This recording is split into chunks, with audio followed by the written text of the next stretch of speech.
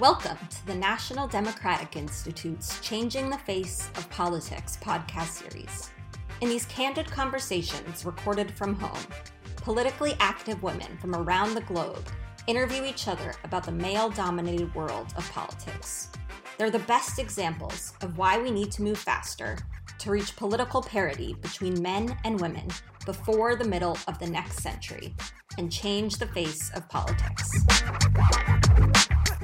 In this episode, Djamila Ribeiro, Brazilian feminist, philosopher, and journalist, interviews Dima Moussa, member of the Syrian political opposition and former vice president of the Syrian National Coalition and founding member of the Syrian women's political movement, about her experience as a Syrian politician and Syria's feminist movement.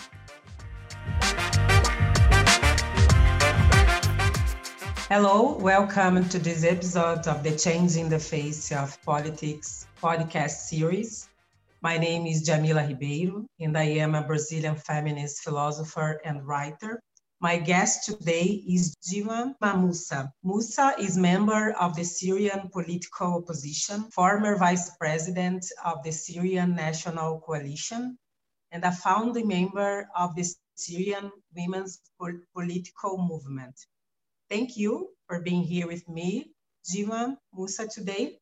I'm looking forward to this conversation. The first question, last year we celebrated the 25th anniversary of the Beijing Conference and Platform for Action.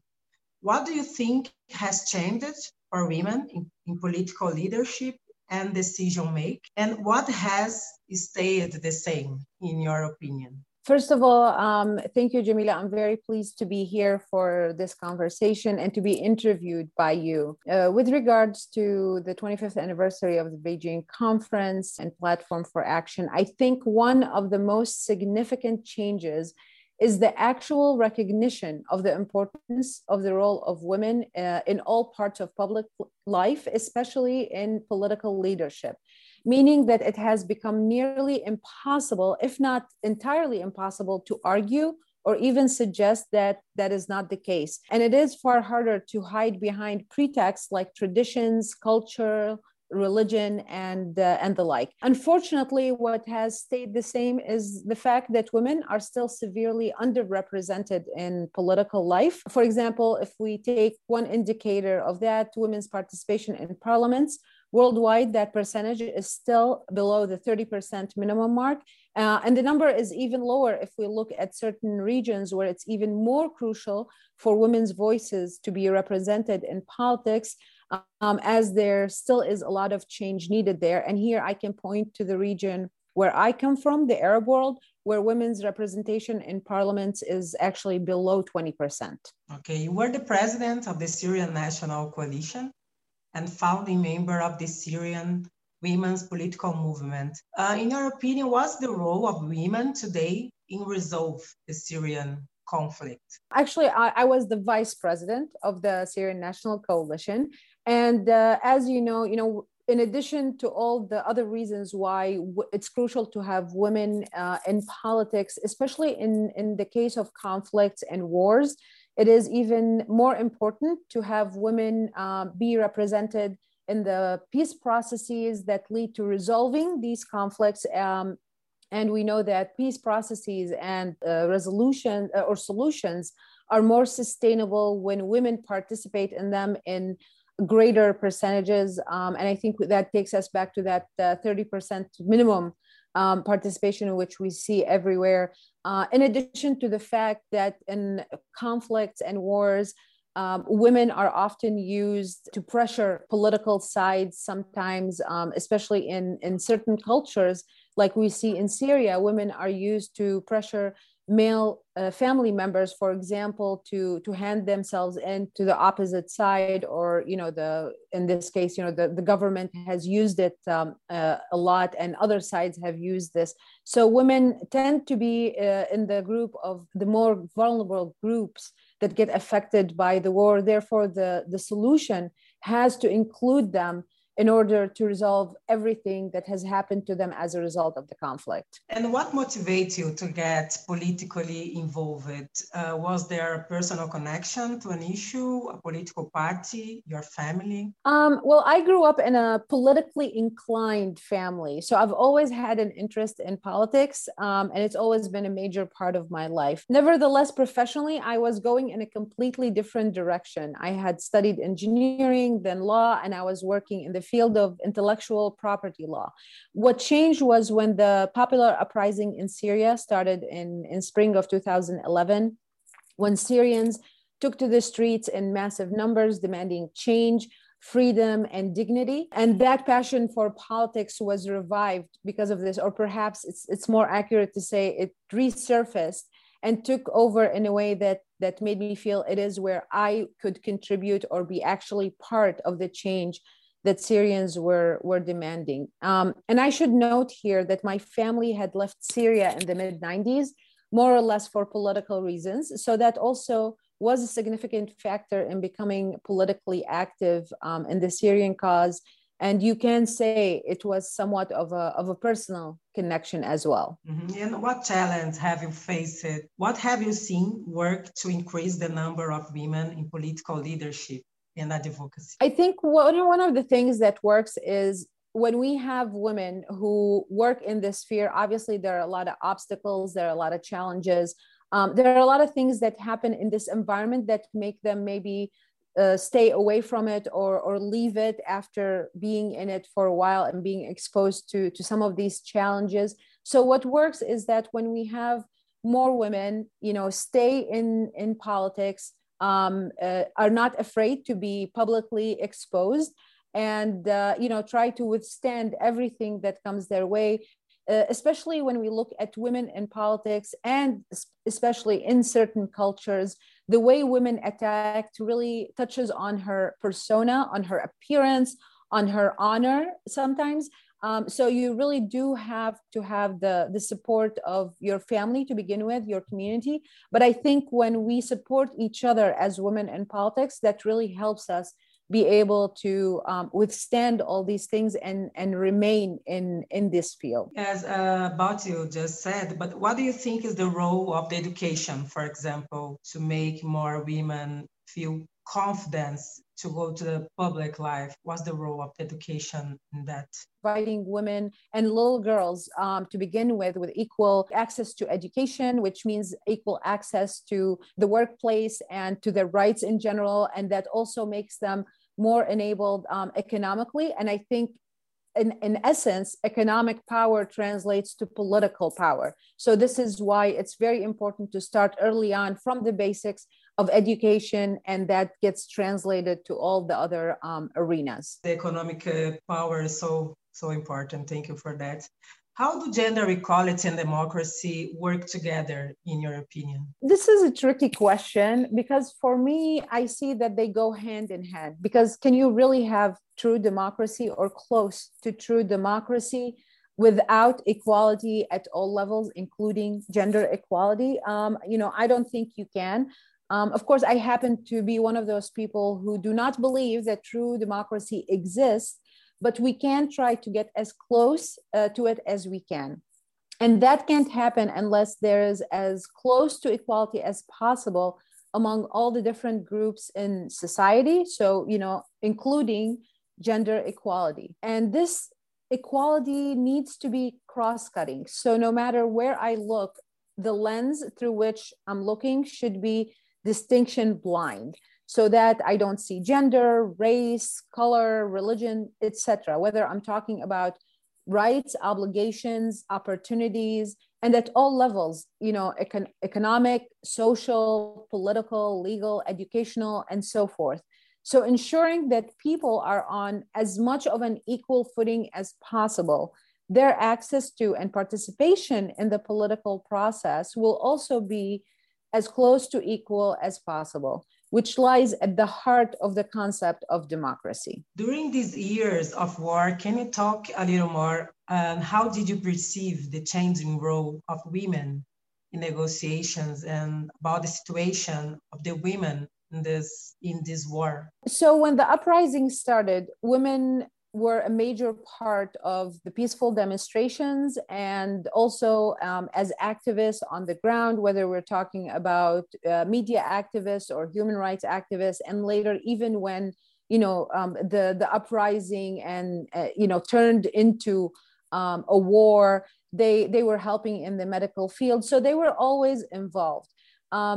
In a way, the fact that this conflict had lasted so long, I think one of the things, if we can call it positive, I don't know if it's positive, but it exposed where there has been major lack of women's presence.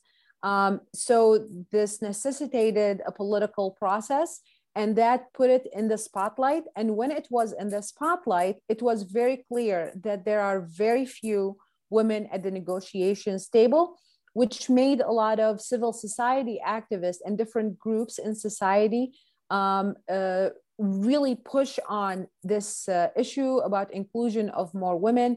You can't have true peace without having these, women's voices at the table, considering how much they participated in the peaceful demonstrations and throughout the process, and definitely because they had been, as much of victims, if not more, as men throughout this conflict. And how is the coronavirus pandemic affecting women and women's political participation in Syria? In terms of how it's affecting it now, I don't know how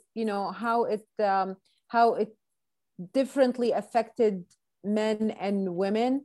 I think one thing that it has done is that, for example, in terms of outreach that involved women from inside Syria, and here it's worth to mention that I'm also a politician in exile. So, reaching out to different platforms and different forums, especially internationally, we struggled before about how we can get these women's voices to these international forums. And there was always so much resistance that, there are travel restrictions, we can't get them visas. So it was always a few of us who could travel and be present at these forums and meetings.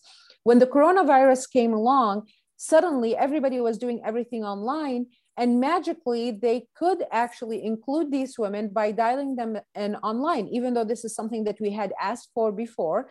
But suddenly this thing has, they were, okay, we're all doing this over Zoom or Skype or some online platform, and we can have these women from inside Syria, different parts of Syria, dial in and directly talk about the things they are dealing with on the ground. So in that sense, it had provided the ability to hear more women's voices and actually really men and women, but I think particularly women, to hear them directly from them instead of having to always go through the few of us who could physically be at these things prior to when COVID sort of paralyzed the entire world. Has the COVID-19 crisis influenced or changed your political viewpoints? If so, can you give us an example? I don't know that COVID has really changed my political views. Perhaps it has it's more accurate to say that it has confirmed some of my political views and made me adjust maybe some of my discourse to address issues that I might not have focused as much on prior to this crisis. I come from a background that emphasizes the importance of socioeconomic equality as being essential in establishing an equal and more just system. And perhaps that somehow has fallen into the background amid the daily grind working on Syrian politics, a lot of which had been reactions to humanitarian emergencies. So the inequalities among the so-called developed, developing, and underdeveloped countries, and I should note here that I don't really like these labels, but these inequalities became so much more strikingly obvious during the pandemic, and more so now in terms of access to the vaccine, that I focused now in some of what I work on the roots of these issues, more so than I did before. And what are you most optimistic about, even in this situation that we are living? This is probably one of the more difficult questions. I think you can ask anyone working in politics, especially in the context of a war-torn country. And these days with the pandemic, I'm not sure anyone can easily be optimistic about a lot. But I consider myself one of the very optimistic people. And I always say you can't work in the public sphere if you are not optimistic, because that drives the will and generates the energy to continue working to make change, positive change. And if we look at the history of humanity, there are definitely a lot of bad things that have happened along the millennia. But the natural direction of movement is up in the positive direction. So I'm always optimistic that the net change is positive, which means there are always good things ahead, and we just have to work to find them or make them happen. What would you say for girls about the importance of the empowerment of women and to be engaged in politics? What would be your message? So, here I have a few things to say. I think women need to realize that they are all capable of making change, of making things happen. They might not realize it, but they deserve to be in politics, and they have to be in politics. They need to be in that space. If you're not in that space, somebody else is going to take it. And most likely than not, it's a man. And that's one less place for women to relay their voices, their needs, to represent other women. When you find yourself in that space, make sure that you support others, make sure that you ask for help from others, because it's very important to hold on to every place we can reach in terms of political work, because what we need to do is to ultimately normalize the presence of women in politics as much as men. Wonderful, thank you. In Brazil, you have similar problems in terms of empowerment of women. We are the majority of the population, but we are not in the power spaces, as we would say. What can you say about the law representative of women in your country, and what's necessary to change that? Because here in Brazil, although we are the majority, we face different challenges, as the belief that we don't deserve to be there, we don't have the same opportunities. Even in the practice, it's difficult. Sometimes it's a very difficult conversation to have. Even the progressive side, sometimes it's a hard conversation. What would you tell us about it? I think there are a lot of similarities to what you said in Brazil with regards to Syria. Of course, there are a lot of laws that still make clear distinction between men and women. So while, for example, if we start from the Constitution, in the Constitution, it has something about equal citizenship. Everybody is equal with no discrimination based on anything, and it lists a few things. One of them is gender, it's the sex, you can't discriminate. But then in the same Constitution, it specifies that the president has to be a man. So you start from there, and then you go and you look at the laws, and the laws make a lot of distinctions between men and women. And in this part of the world, the pretext for that is that the culture is this way. It's based on certain religious beliefs. And a lot of people don't find it very easy to challenge some of these deeply rooted traditions or cultural ideas. And especially when it's related to religion, it's nearly impossible in certain communities to even talk about that. Some of the things that we have been doing, and feminist movements in Syria go back a long time.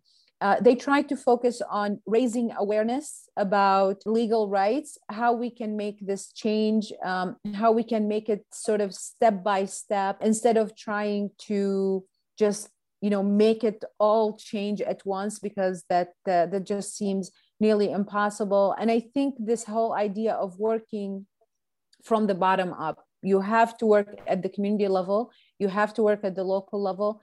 Like you said earlier, the importance of education, this is something very crucial. I personally also always focus on the economic aspect, ensuring that women understand their rights when it comes to having a job and the wages they get, because a lot of times the culture imposes on them giving the money they make to some male member of the family, and making sure that to take advantage of any opportunities they have.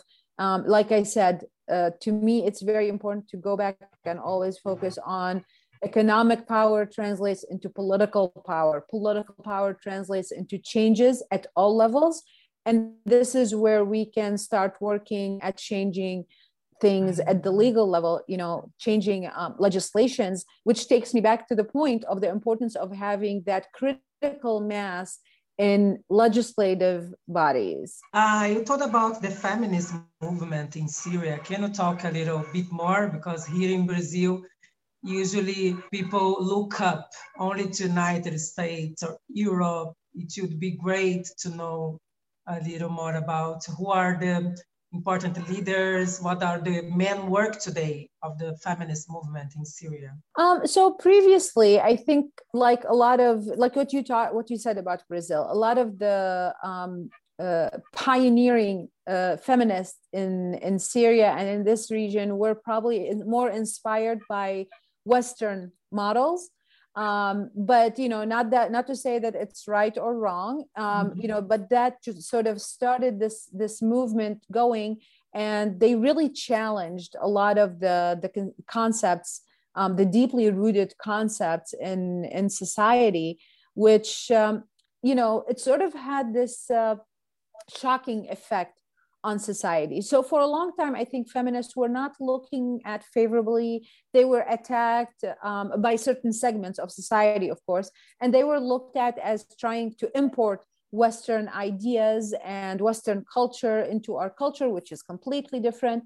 So one of the good things that has happened over the last 10 years is that, this feminist movement started taking different shapes. And I think there was this realization. First of all, you have a younger generation that had joined this movement, and it's cross-cutting from all parts of Syria, even some of the more conservative ones, because women suddenly found themselves having to work outside the home due to men, whether they're missing or detained or fighting.